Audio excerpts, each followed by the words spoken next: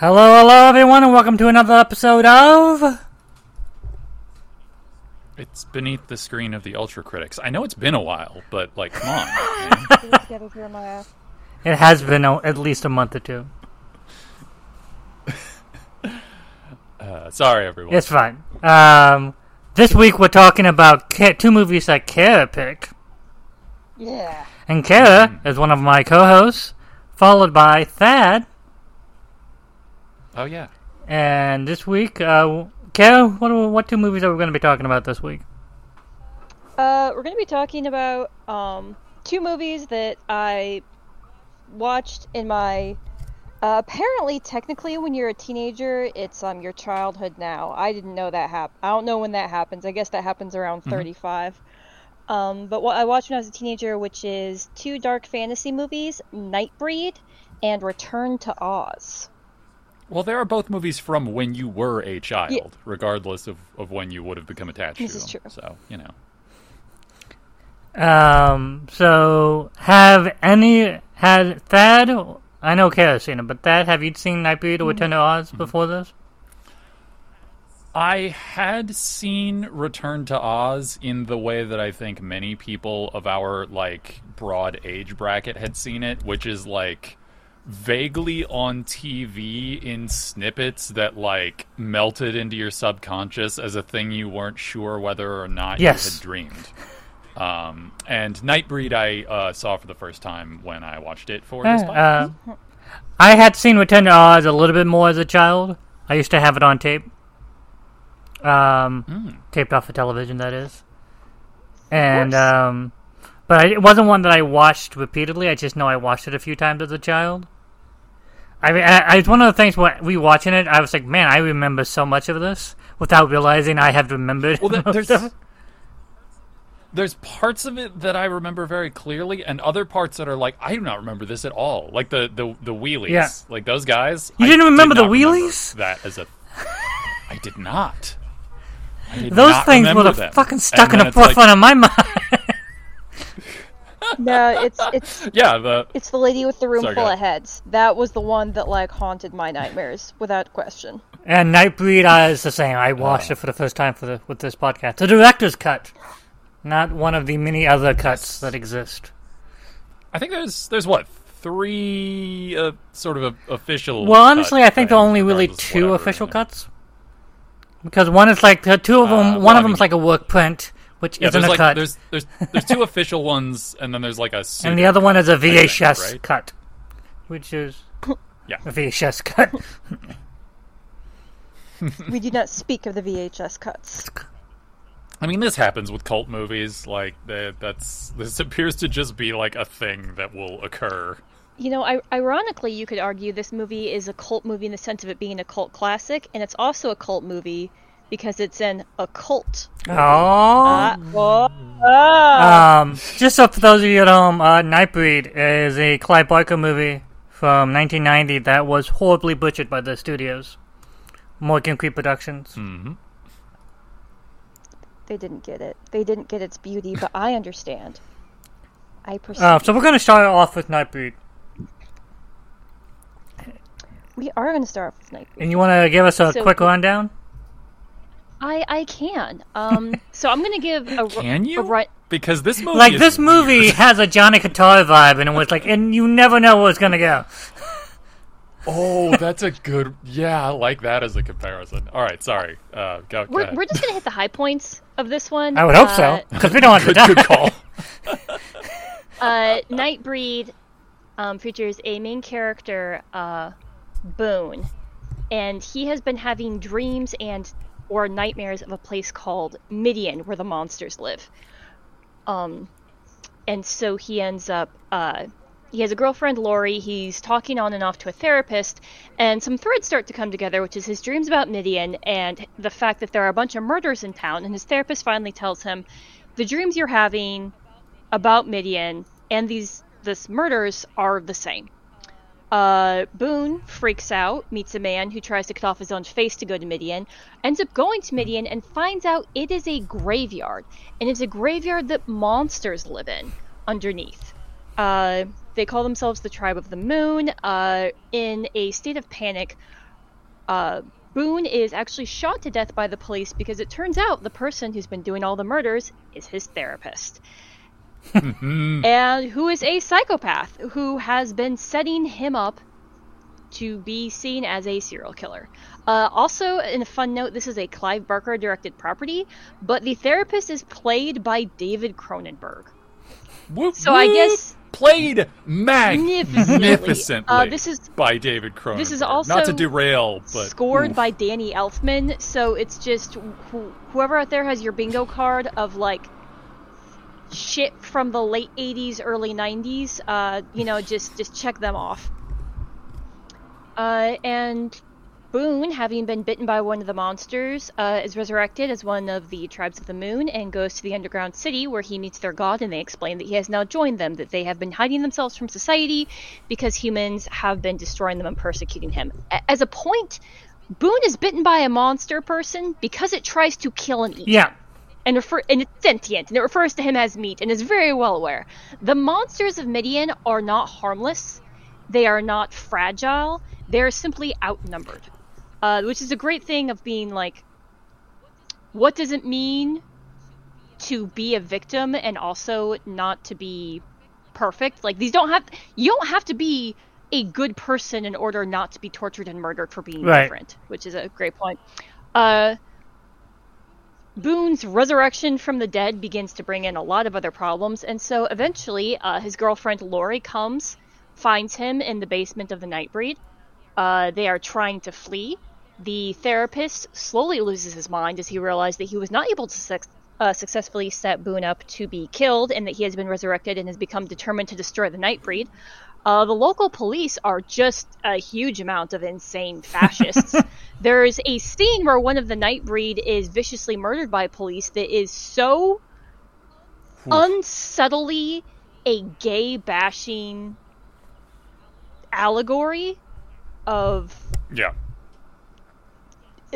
trauma. The police in here are all monsters, and eventually the police, very ACAB movie. Yes, the police, the therapist, heavily armed, go to destroy the city and all of the beings in Meridian in an orgy of torture and violence that they are very well aware is cruel and unusual. They drag along an insane priest to try and convince him to help them, which he's reluctant to do. The therapist is excited to fulfill his dreams of murderation, and Boone encourages the monsters not to hide but to fight back in a pretty awesome scene of just great special effects, prosthetics, and creatures murdering the shit out of cops. Mm-hmm. And eventually the god decides to destroy everything. The survivors run away, the cops are killed. And in the theatrical cut, which was not included in the director's version we watched, the priest, driven mad by what he's seen, uses the blood of the monster god of Midian, Baphomet, to bring back the insane therapist, making them both supernatural creatures, so that way they can eternally hunt and kill the people of Meridian. Boone's girlfriend, Lori, stabs herself to death, so that way he will turn her into one of the Nightbreed, and he can join, and they can be together forever. And he has turns out is prophesied to lead the monster people into a brave new world to find their god and create another refuge. Also, there's a great scene where it's implied that he just eats a bunch of dead people, just eats the shit out of them, but you don't get to see it, which I'm going to be honest is a little disappointing. Well, there is like a whole feels like a whole section missing of when he returns to the Nightbreed after he dies. Yeah. There's a lot of places where it feels like something is missing. Yeah, you can definitely feel a looseness to like the events as the movie gets like. Well, and to some degree that kind of helps because it gives the movie that sort of like because the movie does much like Johnny Qatar and other movies like it feels alive in a way that you never know how it's gonna go. Yeah, like when Lori is going down into the bottom of Midian to try and find Boone while he's communing with the weird god or whatever, you just get a walking tour of all the different like weird creatures in this place, and it's great. Some of which you see again, some of which you do not. There was a lot of money there's a lot of money and time and effort and time in a makeup chair put in for somebody to be glanced in like less than a 20-second shot in the background. It is hard to watch Nightbreed and not get like a Guillermo del Toro sense. in terms of Ooh, yeah. how the loving quality in which the monsters are made up, and also the love in which the monsters are viewed with. Because this is essentially the humans are monstrous and the monsters are more humane. Yeah, like it takes zero. There's like one cop in the movie who is like vaguely not overtly 'Cause he's a the black worst cop. person, and Yeah. it's the one black cop. Yeah. And even he is not like a good person. He just isn't actively a hateful fascist. Like, But okay, so sorry. so one thing. I gotta Go ahead. I gotta derail. Because I did something to Carol while watching this movie that I now have to do to Jeremiah. Jeremiah. So Aaron Boone, our main character, Craig Sheffer, is the actor who plays him. I'm going to say another name at you, and I just want to know what you think. David Boreanaz.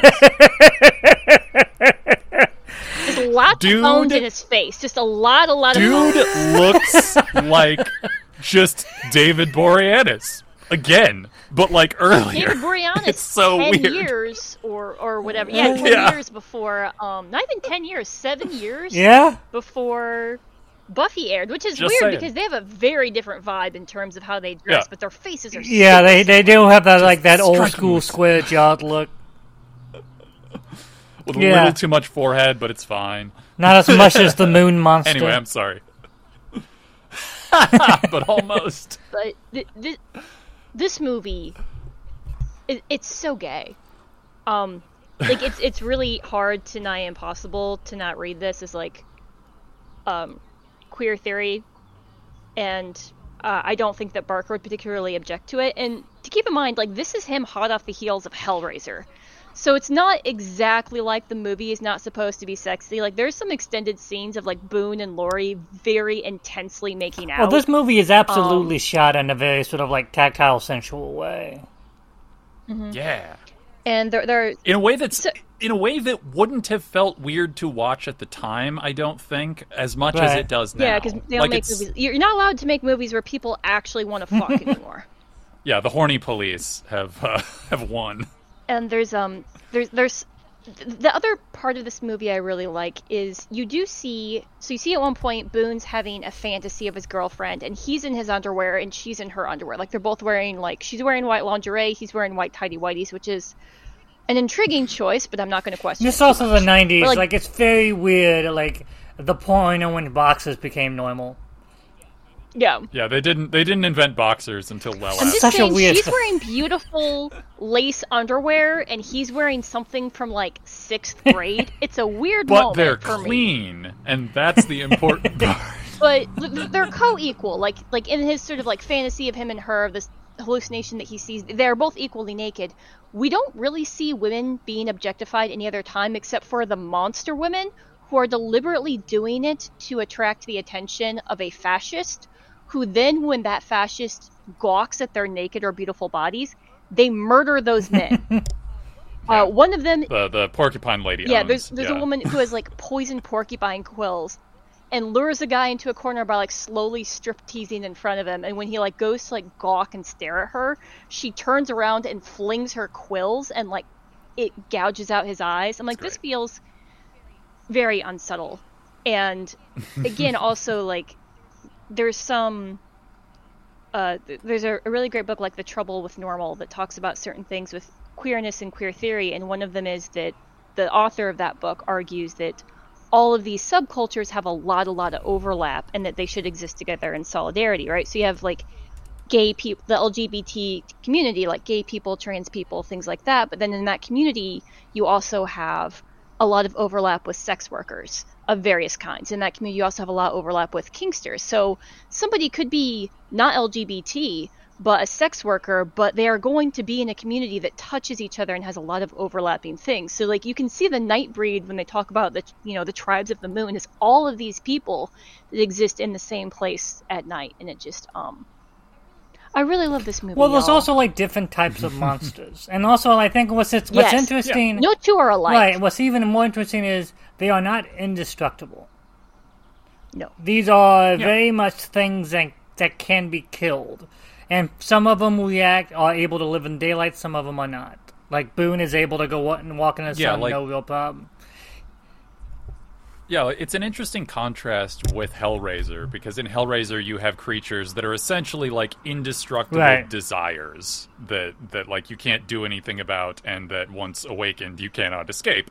Whereas here, they are fundamentally just very different people. They're people but different. There's a critic I love, William Bibiani. He's made a statement about Nightbreed that it is the best non-X-Men movie ever made. Yeah, no, this is 100% and I was like about an hour into it, I was like, okay, since we watched the director's cut, that's 2 hours long, and because it is the movie it is, and about 10 minutes later, I'm like, oh, I get it, okay. Because you do have a Professor Xavier type who doesn't really do anything. Yeah. And he has like eyeballs on his face, but like more than normal. I mean, I should clarify. No, actually, Jeremiah, I haven't asked you this yet. Did you? I mean, I guess for you to ask you whether you like a movie is a bit more of a question, because you've seen a lot of movies that you don't like that you watch. But did you like it? Yeah, I loved it. Were you like, this was a good movie to add to my repertoire? Yeah, I'm very interested at some point in the future. I would like to track down the theatrical cut to see what horrors were done to this. I've liked it. I think it has a lot of the same problems as Return to Oz does, but I think they're both really good. But I really enjoyed Nightbreed for the fact that, again, I have a special affection for Johnny Guitar type movies. But there's a certain type of movie in which you can like. This is clearly a labor of love for Clive Barker. And, like, my only real complaint is it feels like sometimes he gets lost in the action, and that's just because he's new. Yeah. And it's like, it doesn't detract from the movie, I don't think. And it's like, it's 2 hours, but it doesn't feel it. No! I honestly, I was expecting, I was worried when I initially saw the director's cut was 2 hours, since I looked at what the theatrical cut was, and I was like, the other cuts are even longer. I'm a long movie. Yeah, I'm a long movie guy, so I don't inherently mind, but I am always inherently a little suspicious of a 2 hour runtime, because I wish it was a 3 hour movie. I have no compunctions with saying I wish this movie was much longer. And I think it would be really good if it was, because I think I could absolutely see what's here being extended into something longer and still being coherent. The older I get, it's not that I become more suspicious of a longer movie, so much as I'm much more aware of I don't have it in me to sit through that right now. We'll deal with you later. I would sit. I'm gonna pick up this other movie. What are you? Are you a sleazy 80-minute? Oh yeah, you'll be fine. I can handle you. I don't know, man. I feel like this. It's not that. It's a little bit incoherent at some points. It definitely runs on dream/nightmare logic, which I love a little bit. Yeah. I love that. That's what I love about it. But there are a few places where I'm like, I really wish that this character, this preacher we meet, who ends up being super important, is introduced fairly late and doesn't really make a lot of sense. I'm happy to go along with it. Because he starts out as questioning the faith, wanting to go along with them, and then because they throw water in his face and burn him, it's like, I will kill you all! Yeah, it's a wild turnaround. There's this part where, he listens to... There's a lot of horrifying cop violence in this. Yeah. Honestly, really impressive. Yeah. It's actually a little... In the context of the world we live in now, it's a little bit uncomfortable. In a good way, to be you know who's the worst? Cops. The police. Well, because you would not eat and torture these people gleefully, and there's nothing you can do about it because they have power. This, by the way, takes place in Canada. Would not see. Yeah. Yeah.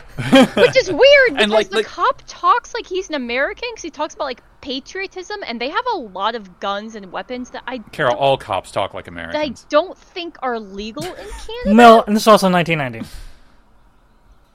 I think that Canada's always been. I don't know. Maybe this is my Americanness speaking, but I felt like Canada's always had to stick up its ass about weapons of mass murder being allowed on with their populace. I mean, they have rocket launchers and stuff in the end. I think it's doing symbolism more. This is true.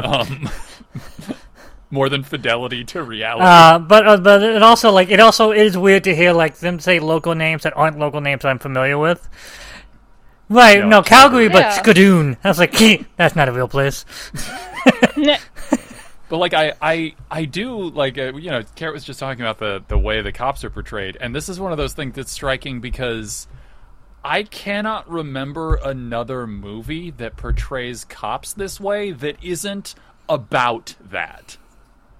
Because, like, this is not a movie about cops. It's not about dirty cops. It's not about violent cops. It's not about cops. They're just a part of this world, and the way they are portrayed is, like Kara said, like, very striking in a way that I think not is only that, important and absent in Clive 2023. Barker is openly gay.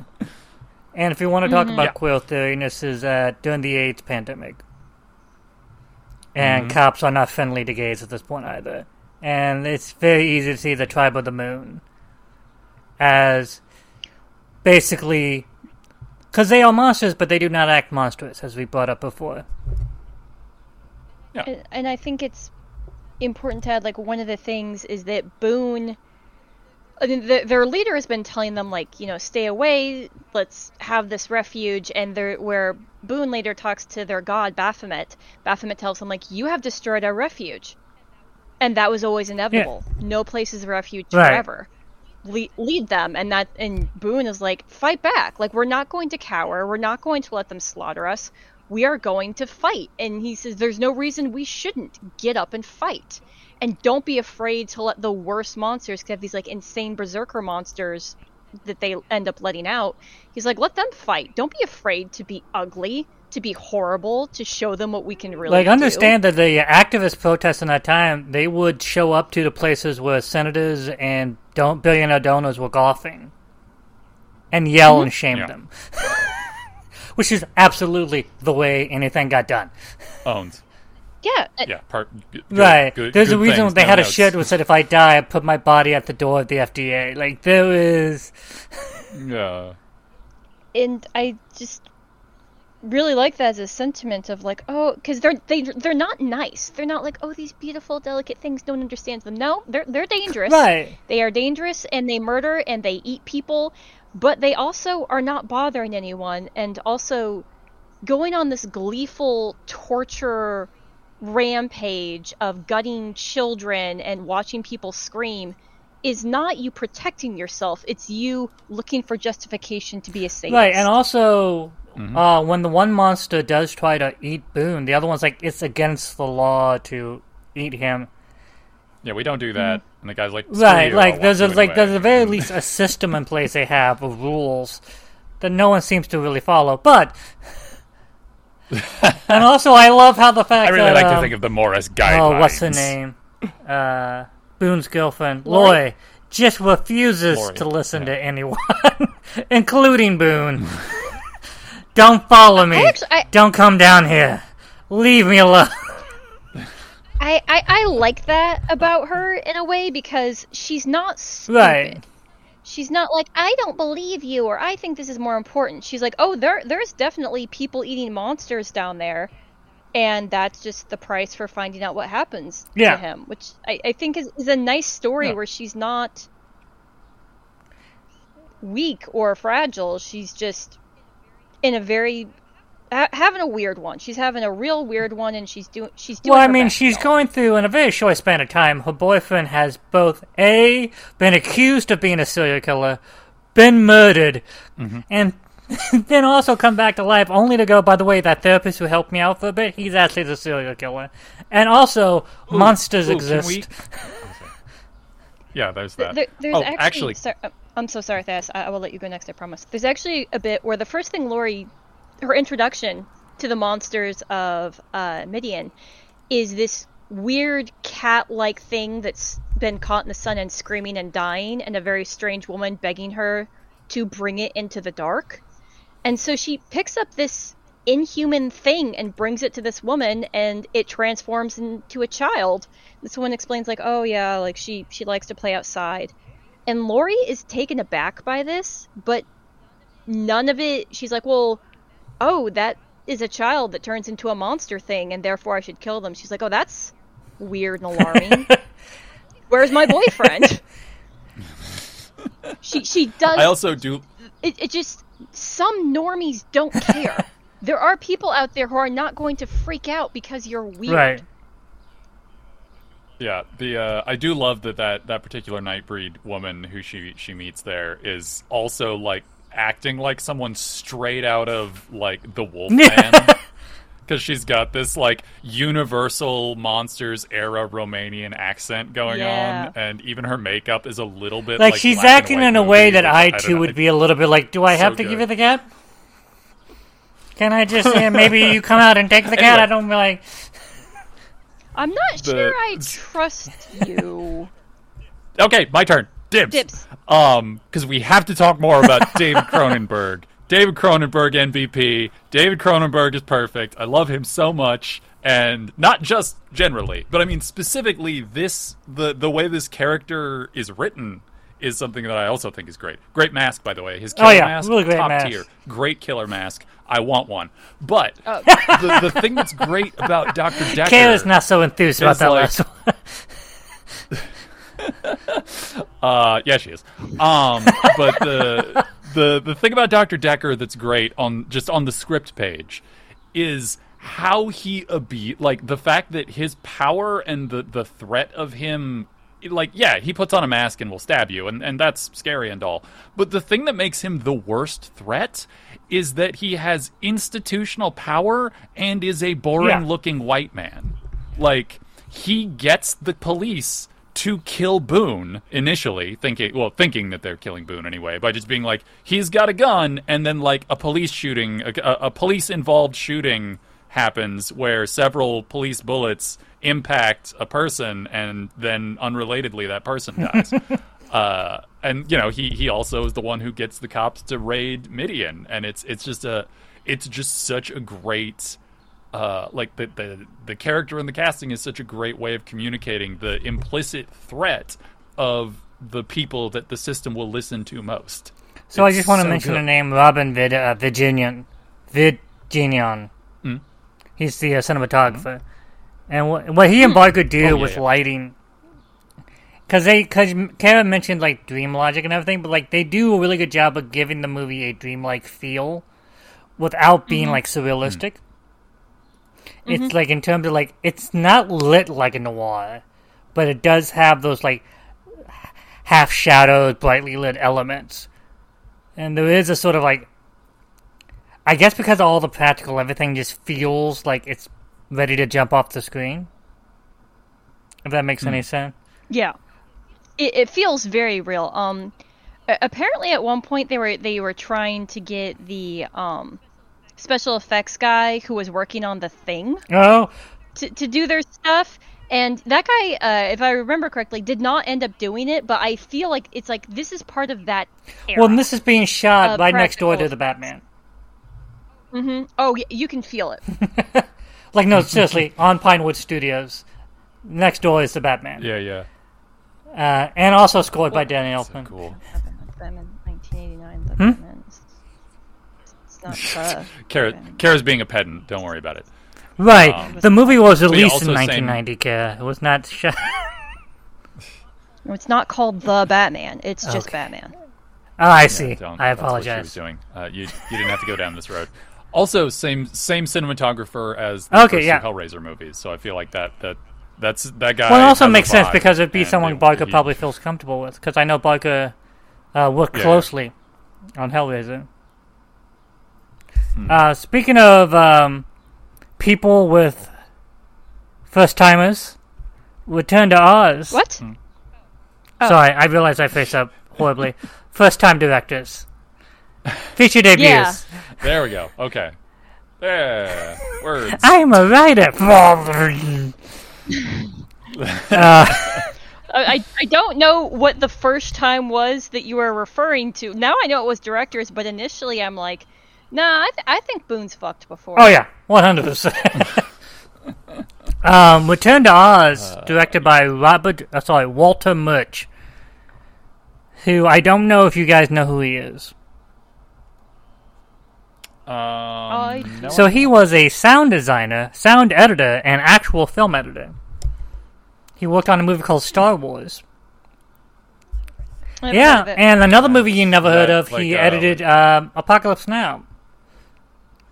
Which leads to the fact that when he got fired on Return to Oz, a couple hours after being fired, by the producer of fucking Police Academy, by the way, George Lucas calls up and goes, I hear you fired Wally. And he's like, look, no. George, I don't know you, but I don't think Walter has it in him to direct a movie. He doesn't seem to know where he is in the shooting schedule. And Lucas was like, okay, well, tell you what, don't do anything and I'll be there in a couple hours. 20 minutes later, according to this producer, Steven Spielberg calls up. So I hear we're firing Wally. And he's like, no. He goes, I'll be there in a bit. Later on, Francis Ford Coppola calls up. And he's like, so what's the I hear about firing Wally? Suffice to say, Walter Murch finished shooting that production. Oh, wow. Pays to have buds. I love the idea. I don't know which would be better. I actually think it would be best if he just mentioned, like, oh yeah, I got fired, and like all of his friends did this without him asking, like independently. We're like, I think they did because it wasn't like No. it was like he wasn't even really aware he was fired. ah. It was just one of those things where they have enough like people on the soundstage and in the business of like, oh, this guy's getting fired today. Yeah, People everywhere. and also like at that time they are the three biggest fucking people working at. Yeah. Return to Oz is Oh, that's 1985, so yeah. This is at the height of Lucas and Yeah. Spielberg and Coppola. Kayla, do you want to take another whack at this one? Oh god. yeah. What happens in this movie, Kara? Okay. This movie very much has like time as a flat circle because I was like, wait, because I had forgotten that Danny Elfman did Nightbreed, but also it's Brian Henson, Yeah. right? Is the voice Yeah. Of Jack Pumpkinhead. one of his like of Jack Pumpkinhead. Also, he ended up marrying the princess from Legend, one of my other favorite movies, and so I've been brooding on what this means to me. I haven't decided yet, but it feels pretentious. Portentous or Return to pretentious? Oz- Okay, Or- making sure. I guess like, what? Why does it feel... Okay. Return to Oz is based on the book Return to Oz and is written as like a sequel to the 1930s Wizard of Oz.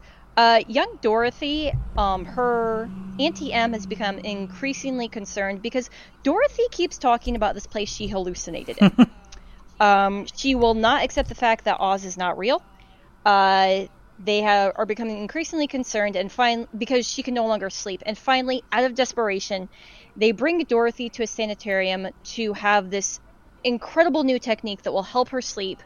It's called it's something to do with electricity. They're going to inject electricity in her brain. Yeah, they're gonna give her the electric cure. Yeah, it's definitely not going to be bad at all. And a terrible storm breaks out. A young girl comes out of nowhere, knowing who Dorothy is, and rescues her, dragging her away from the sanitarium. At which point, Dorothy falls into a river, is knocked unconscious, and wakes up in Oz to find that the Emerald City, everyone in it has been turned to stone, and it has been overtaken by these monsters called the Wheelies. Her chicken from the farm has arrived with her for some reason, and also can now talk, which is odd. Because animals talk in And Oz. Because all animals can talk in Oz. Don't think about it too much. Don't worry about it. It's what's happening. She ends up meeting TikTok, the one-man mechanical army, and they go on a journey, occasionally aided by a mysterious girl / mysterious shadow, to try and find what has happened. Eventually running into, was it Mumbo? Mombi. I always forget this woman's name. Mombi. Mombi, a witch sorceress princess who steals the heads of beautiful girls so that way she can wear whichever head she wants. Hot shit. And eventually, Dorothy runs into Jack Pumpkinhead, a pumpkin-headed skeleton that has been accidentally brought to life. Uses the life powder that brought him to life to create a talking moose flying. It's not a moose; it's a gump. Moose car. It's a gump. It's a gump. It's definitely a green moose, and escapes to fight the Gnome King. The Gnome King is a rock, unclear, who, furious that humans keep delving into the earth to steal the emeralds, including the emeralds in Emerald City, has decided that he is going to take over the world and possibly destroy it. Again, motivations unclear, unimportant monster. Challenges Dorothy to find, in his castle room, he's turned all of the citizens, including the Scarecrow, into objects, and Dorothy has to figure out which one is her friend, which she eventually does by realizing that they're all green. And then the Gnome King attacks her, and her chicken feeds him an egg, and then he dies. Because eggs are poison to the rock. Which I had to do some research on, and apparently it's because for them they were coming from the fact that it's a matriarchal thing, and there were no women gnomes. Right, yeah. Awesome. What?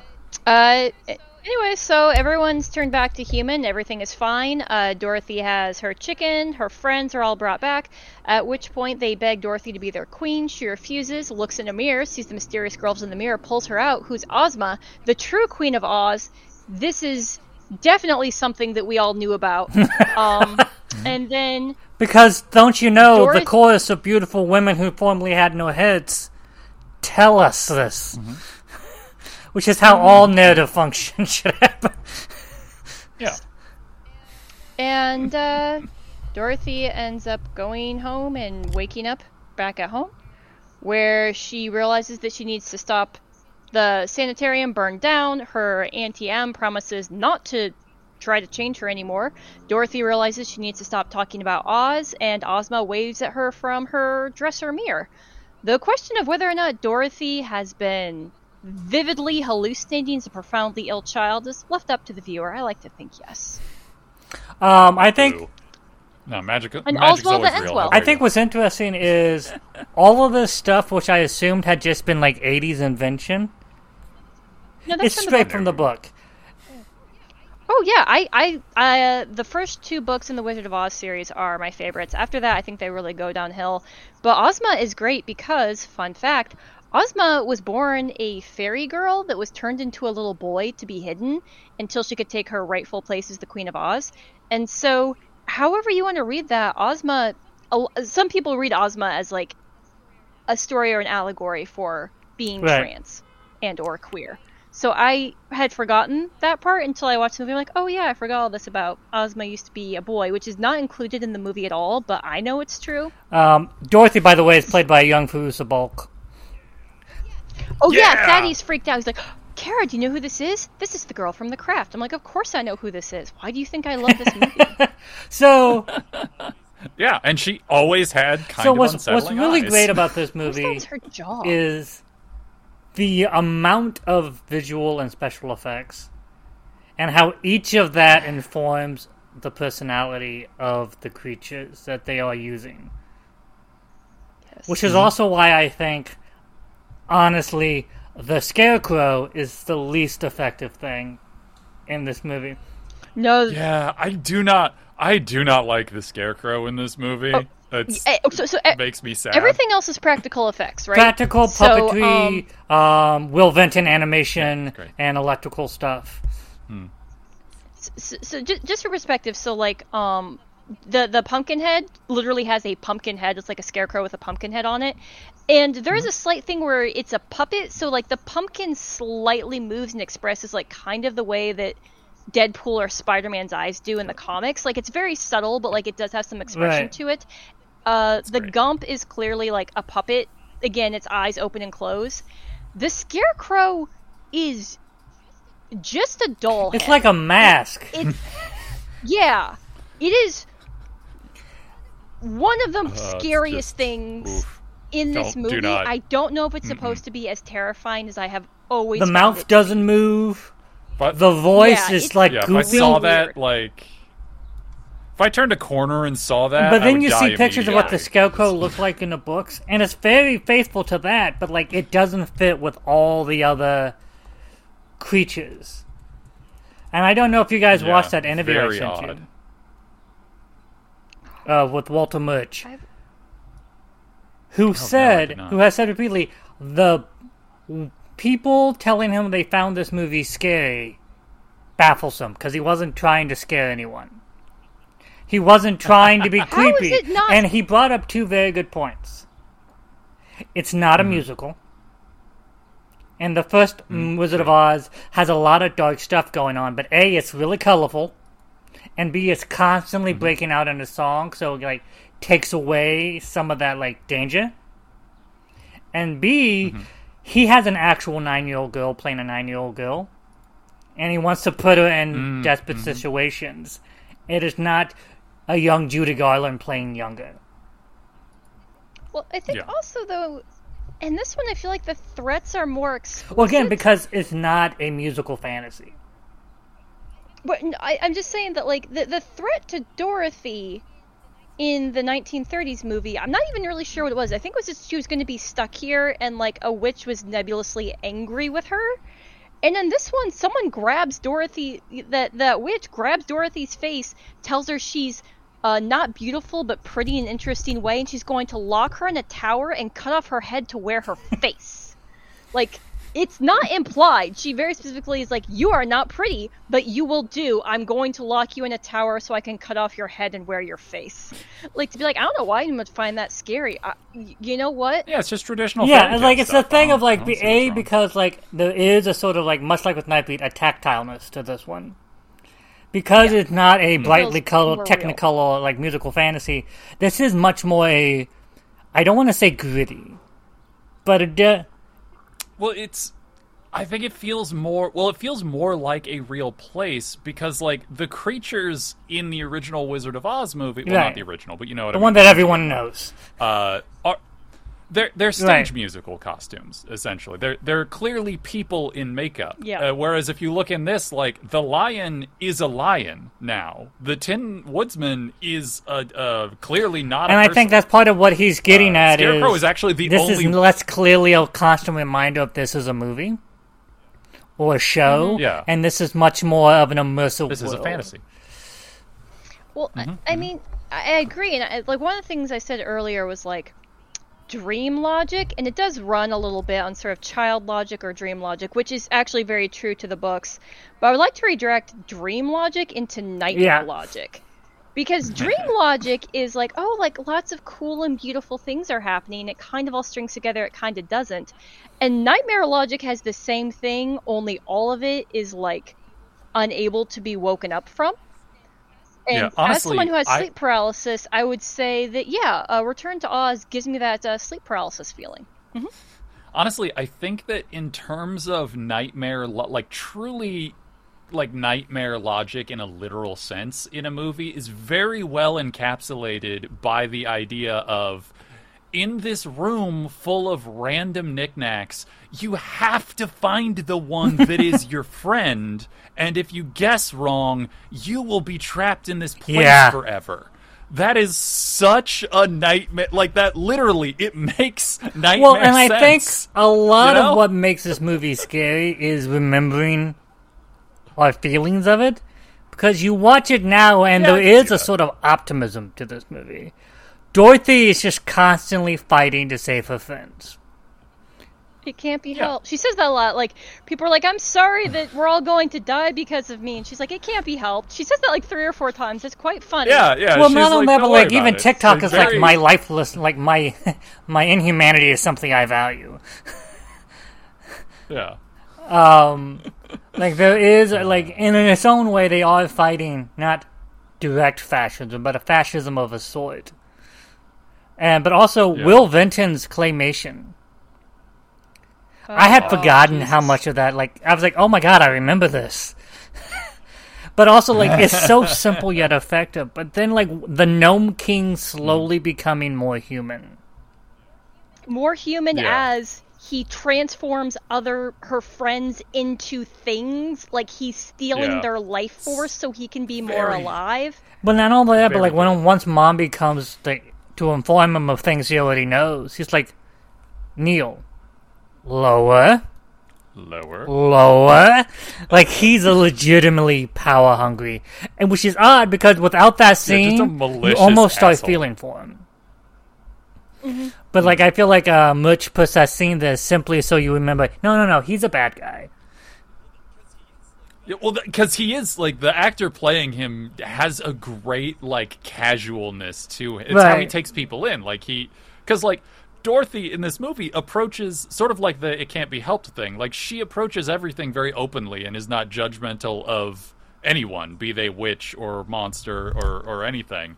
And so she's also very taken in by the game that is rigged against them, because he presents it in a very friendly fashion. And well, and also, going back to, like, us being scared, Dorothy is never really scared.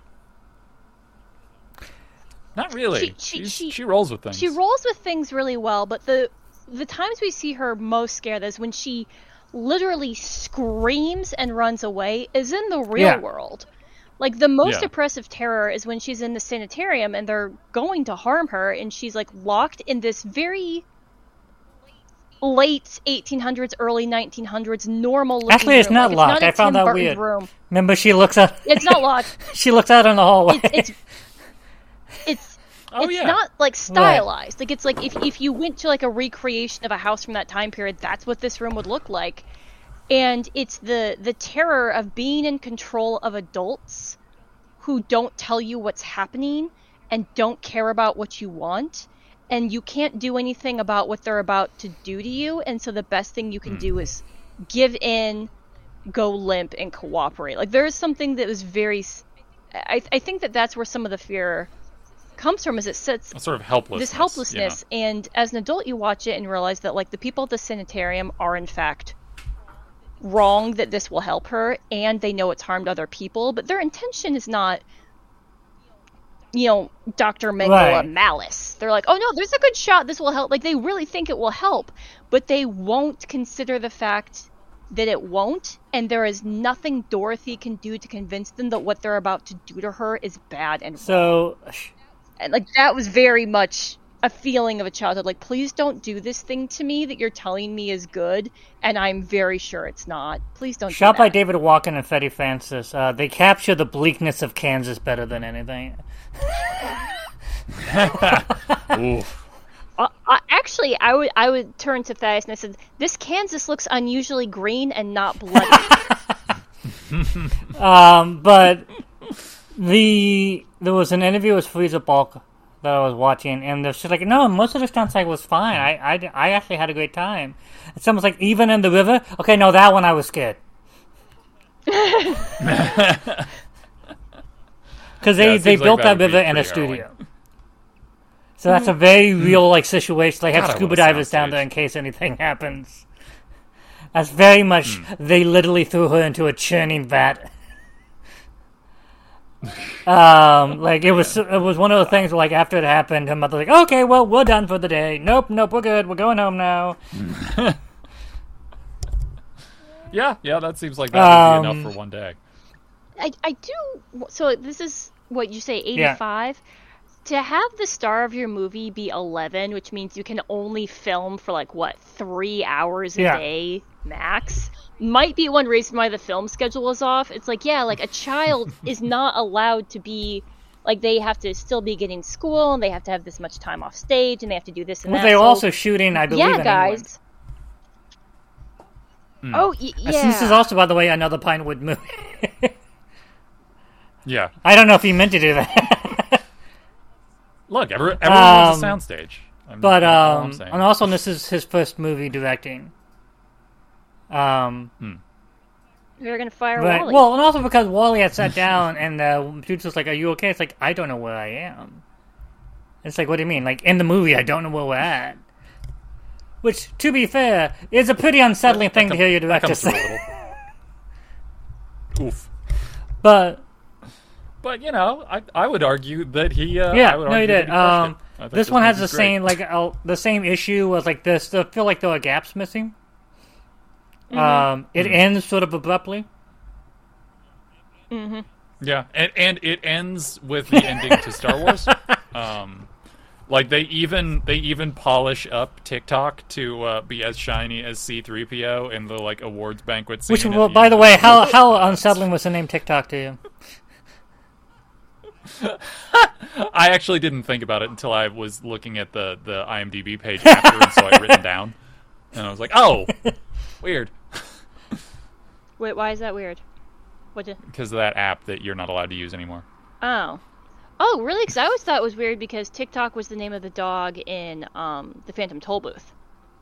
Oh, see, I think TikTok, and I think that writer who's an asshole. Oh, you guys yeah, are I'm like that's a lot. Franzen?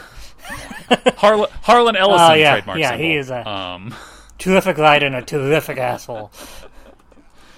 Yeah. He comes up with really good ideas. Is what I will say. Babylon 5 is amazing.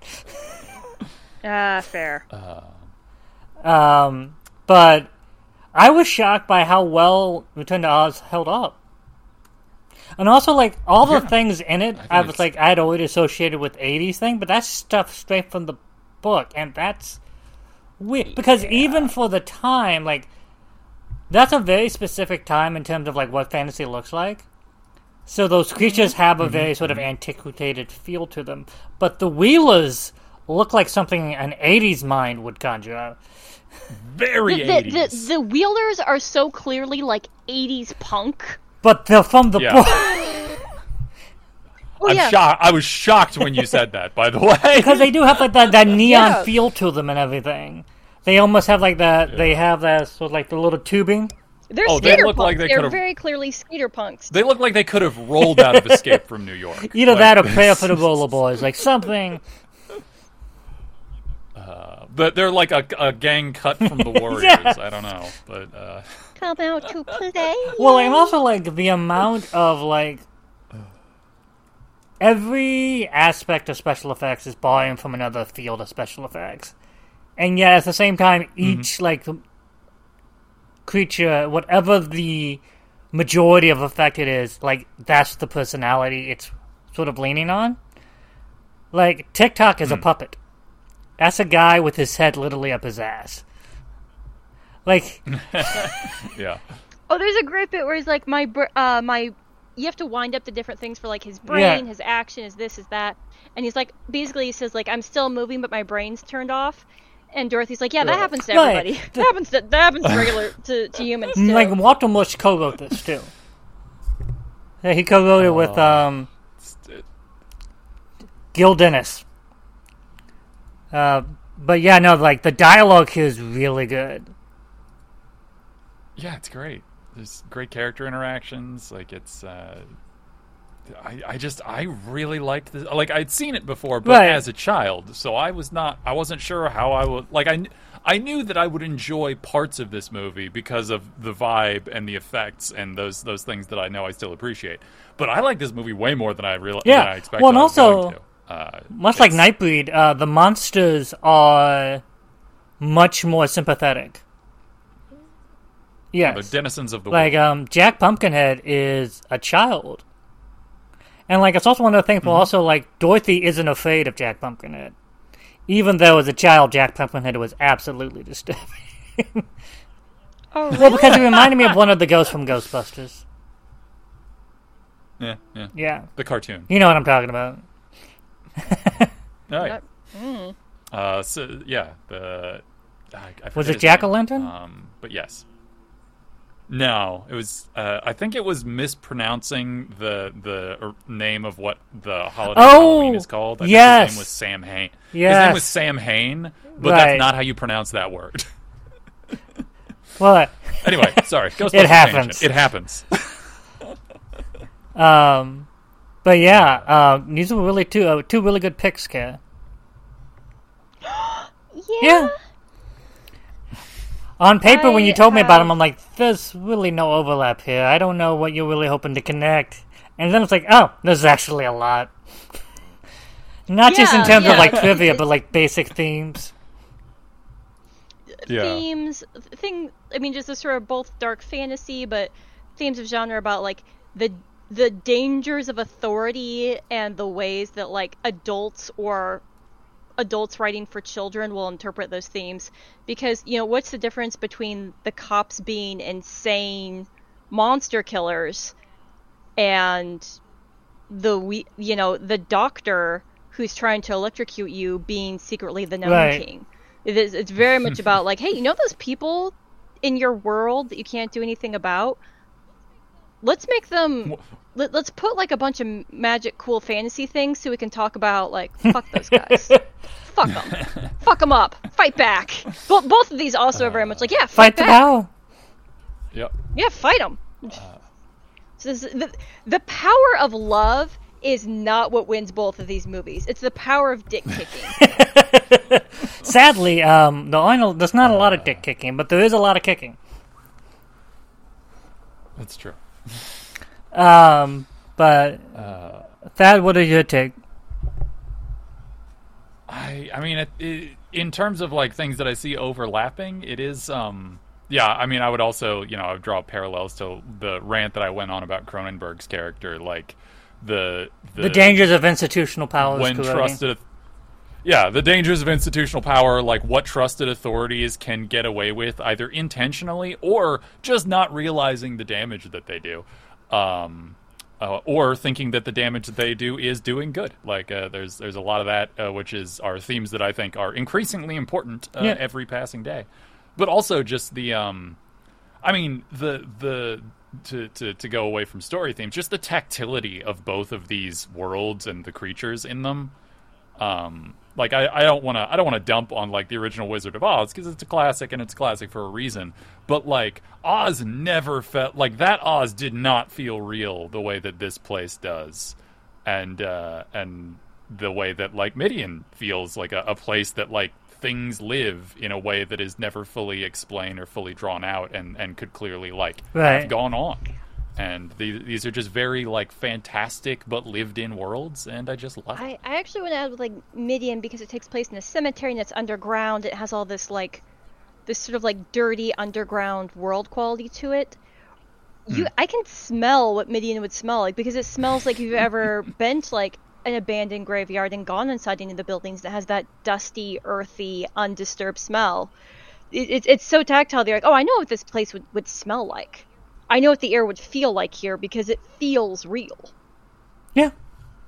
She said, definitely being full of no, that's for no.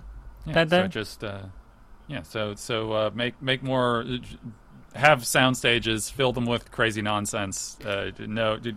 All practical, no digital. Some digital's fine. I think we lean too hard on digital when really it's just people using digital badly. Well.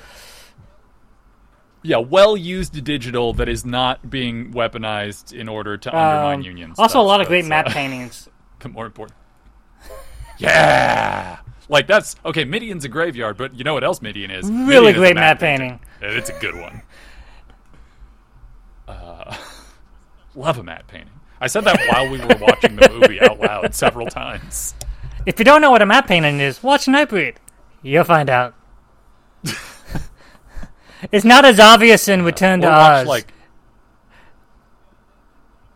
I mean, there are some big ones, but yeah, like it's not as, I don't know. Like I kind of like how obvious the painting is in Nightbreed because it's sort of it's clear, but it doesn't matter because it helps the unreality. Like, it adds to the dreamlike quality of the movie. Yeah. All right, that's all the time we have for now. Say goodbye, Thad and Kara. Goodbye, Thad and Kara. Yeah, that.